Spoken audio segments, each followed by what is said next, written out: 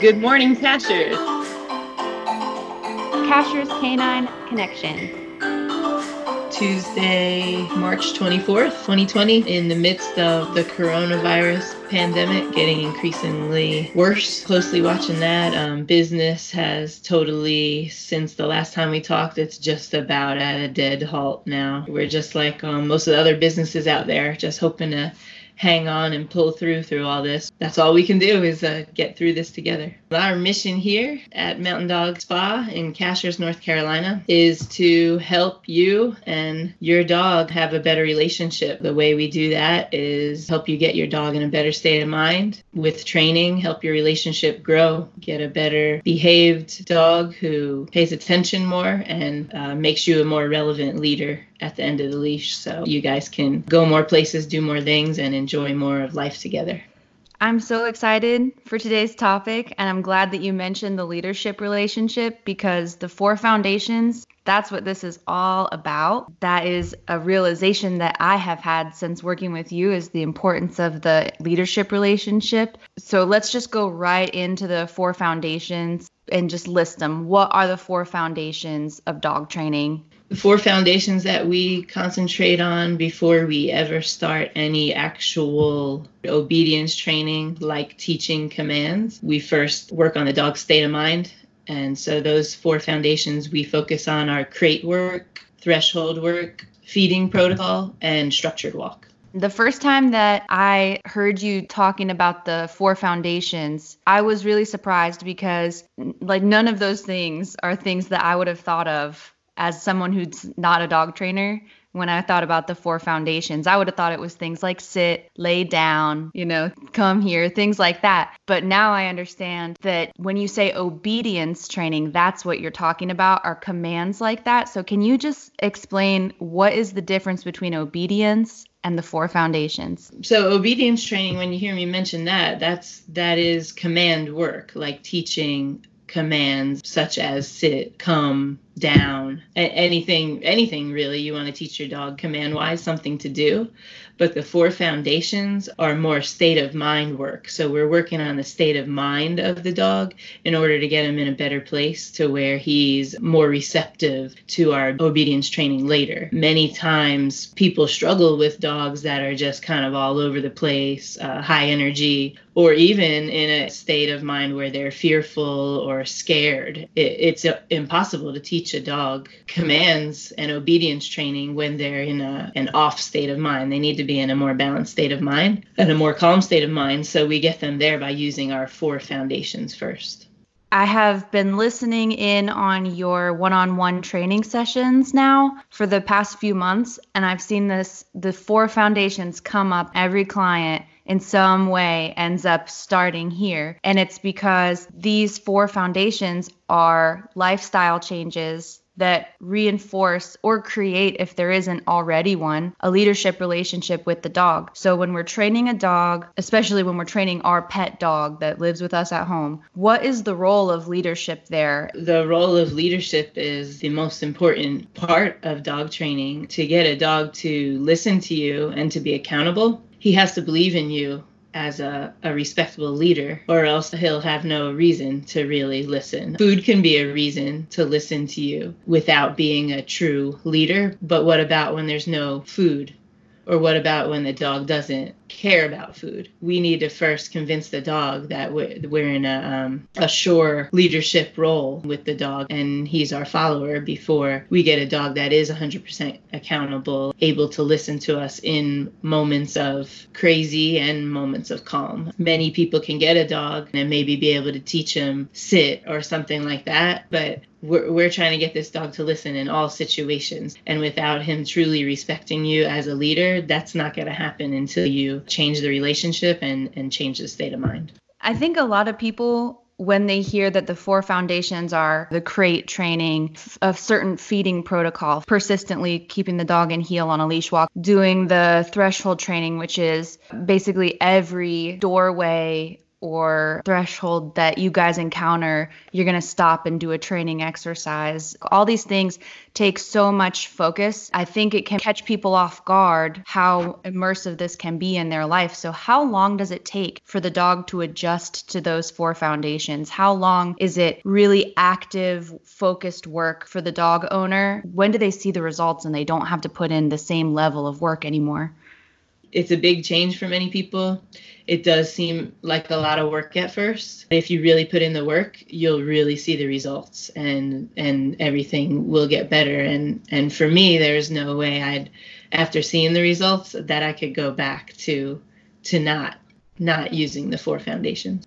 The work is never done. That's, I believe, where most people get caught up, because they're living one lifestyle, and basically I'm asking them to change their lifestyle with their dog. And that's really difficult to do in any type of change in your life, as in your own diet or your own exercise routine. Usually it's easier at first, for the first couple of weeks when things are exciting, and then life happens, things get busy, and you kind of take shortcuts around things and stop doing it. But the first 90 days are the most important time to be really paying attention to these 4 foundations and doing everything really properly and every single time. But after that, you just make it part of life during your relationship with this dog. So it just becomes something you do naturally. Can you talk about your story, how you came across balanced training just with your dogs, and kind of tell your story about that, the background?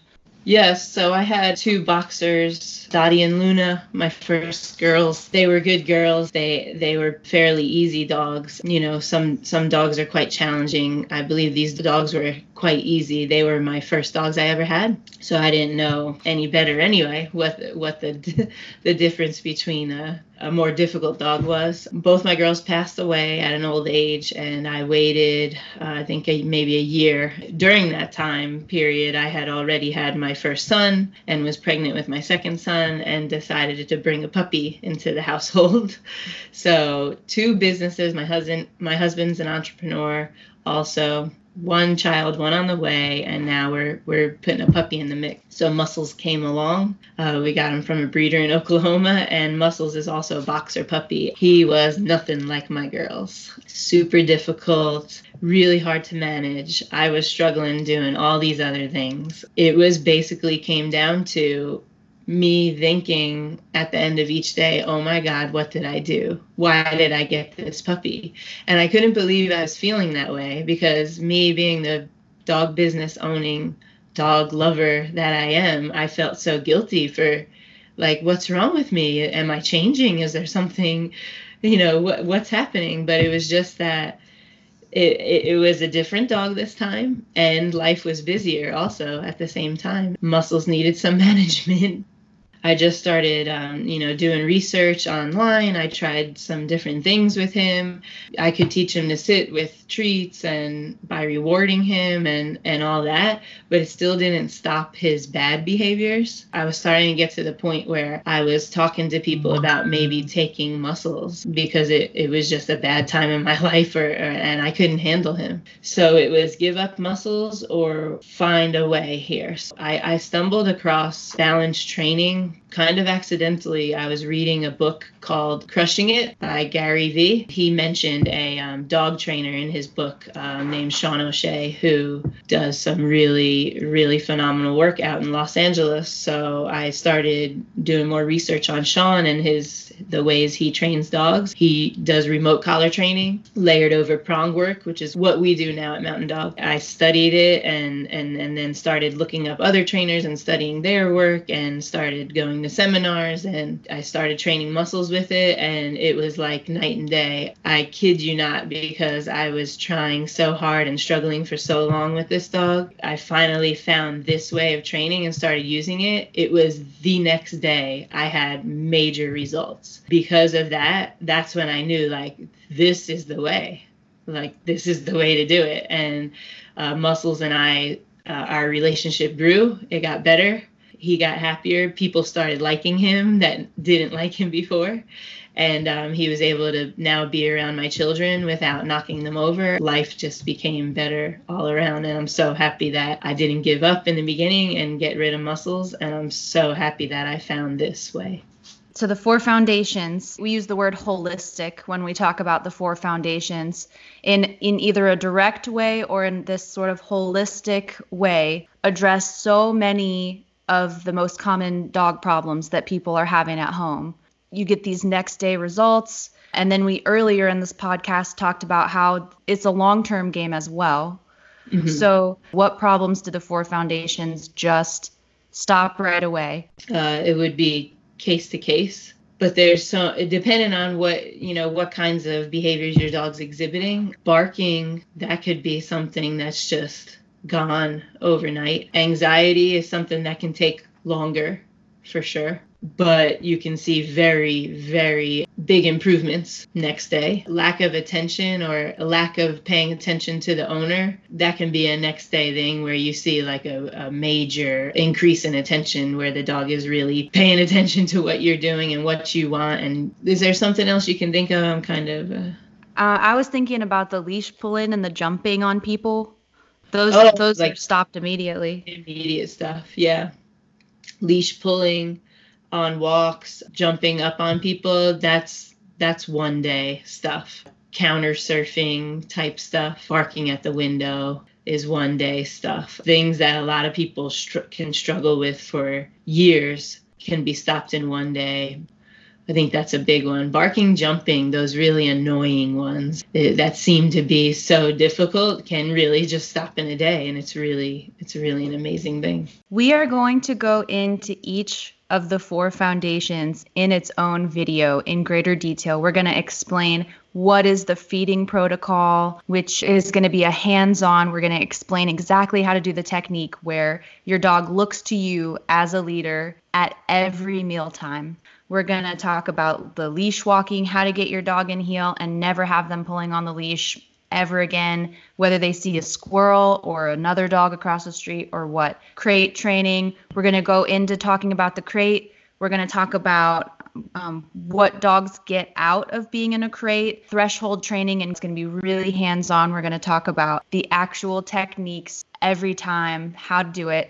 Is there anything else you wanted to say? Just an overview, like a bird's eye view of the 4 foundations. I love how you're putting this series together to where we generalize the 4 foundations in this podcast, and then we're going to go into greater detail in the next one, because this is the part that more than anything, more than teaching sit, stay, come, and all that we want you to get right. This is the foundation that everything else is going to build up on. Let's make sure we get this right. Work really hard on incorporating into our life. The first 90 days is the most important time period to be really going for this. After that, it just becomes a lifestyle. There's no really order that you need to be doing this in. The crate, a lot of times that's where I start, because that's where we're going to wake up and start our day in the mornings. The dog coming out of the crate. Really soon after that, we're going into structured walk, because we're going to go take our dog on a walk. And right after that, it goes to feeding, because we have to feed our dog every day. And then there's going to be a threshold somewhere going from the kitchen to outside. They're all going to be happening all throughout the day. So that's why it's so important. I'm glad that you talked about there's not one that you have to start with. There's not one that's more important than the others. It's just the 4 foundations, like the 4 corners of the foundation that you're going to build upon. Is there anything else you want to say about a leadership relationship? When people hear that, they may think that you're the alpha of the pack and that we're really talking about how dogs are pack animals. Is that where this comes from, or is it from something even more basic and maybe more human than that? You hit it right there. The dogs are pack animals. They look for a leader in their pack. If nobody shows up as the leader, they'll naturally will take it upon themselves to be that leader. Most dogs are not. It doesn't come to them naturally. They weren't born leaders. So they struggle at trying to lead this pack that no one's taken leadership of. And it could look like anxiety, It can look like lots of bad behaviors because they're making bad choices trying to lead this pack. Because they are dogs, they're acting like animals instead of us as humans teaching them and leading them in the directions we want them to go. We make human decisions and bring the dog along with us, because that's the healthiest and safest thing to do in this human world, in this, human household that they're living in. They're going to naturally make animal decisions because they are animals. And an animal decision can look like a bite, could look like jumping, it could look like barking at people. It could look like a lot of bad things. In order for the dog to do the right things, we have to show him what we want him to do. And that takes a proper leader, because the dogs will figure out really, really quick. It's survival instinct for them. It's embedded in their brain who to follow. And if you're worthy enough of following, you have to be a worthy leader and let the dog know that you've got this. He doesn't have to worry, and he doesn't have to make decisions anymore. You can do that for him. You're going to take him down the right path. I could see how people can definitely be confused as to why these 4 foundations would get you into a leadership role. But I think as we go on with the podcast series and break them down one by one, it's going to become more apparent as to how this could actually translate into the dog's mind, that I'm the leader, you're the follower, we're going to get through this together. Should we talk about just in general the use of tools in balance training, how we're using techniques and tools to achieve the goals rather than using a lot of words and trying to tell our dogs what we want? We use techniques and tools. Yeah, when we're first starting a dog out on his 4 foundations, it's not necessary to talk to the dog at all. We're going to talk to the dog in the best way he knows how to communicate, which is with pressures. And we did talk about the pressures in our last podcast: the spatial pressure, physical pressure, leash pressure, guidance. There's several different pressures that dogs respond to and understand, because that's how they speak with each other. When you're teaching all of this, there's going to be a lot of leash involved, using the leash to guide a dog. Prong collars are very helpful. We use them on almost every dog because it's just so efficient in communicating with the dog. The dog understands it right away. It's definitely not totally necessary to use a prong collar. You can use a slip lead on a lot of dogs. But I will have to say that many times, probably 99% of the times, I go to a prong collar first, because it's just so, the dog understands it so well, and it takes away so much of the confusion. We definitely use a lot of prong. Another tool is the crate, of course, we use.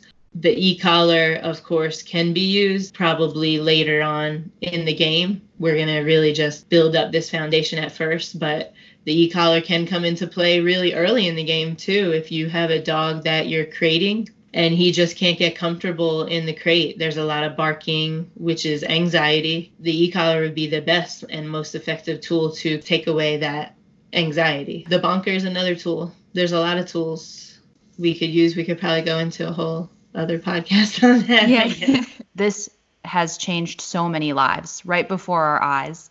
And this is where we're talking about next day stuff. Like, use some of these tools, introduce them to the client and dog, and we're getting next day or next minute, next hour results. Okay, so anything else basic about the 4 foundations before we go into them in future podcasts? I have a little some paperwork I type up for people that are going through the first hour of training, and I can just read the last paragraph here it ties things together, and it can kind of summarize this podcast a bit. So, with a very dedicated, consistent, structured day, enforcing the above 4 protocols, which are feeding, structured walk, threshold work, and crate work, will quickly begin building a healthy relationship for you and your dog. Be sure to do these 4 exercises, which are the 4 foundations, every single time you have the opportunity. It won't be long before it's a habit for you and your dog, and you'll both be doing it with ease. It will also leach over to other areas of your dog's life, and you will notice a dog who listens better, is calmer, and is way more accountable. When you combine these 4 exercises with obedience training and lots of rules and boundaries, you will be amazed with the results in just a short time. Continuing to train and enforce rules over the course of a dog's lifetime will enable both you and your dog to live your best life together. You will be able to include your dog in daily life like you never thought possible due to clear communication and a dog who respects and understands you. The 4 foundations establish a leadership role for you and put the dog into a good state of mind to continue forward in training. Our Sidewalk Initiative, which is the effort to connect sidewalks through the Cashers community so that we can have beautiful walks with our dogs through the town. We're adding more and more dogs to the wall. If you want your dog to join the dogs up on the Mountain Dog Spa wall, you can purchase a spot on the lobby wall for $24. Half of that price goes directly to paying for the print itself. The other half goes to our Sidewalk Initiative. Good morning, Cashers. Cashers Canine Connection.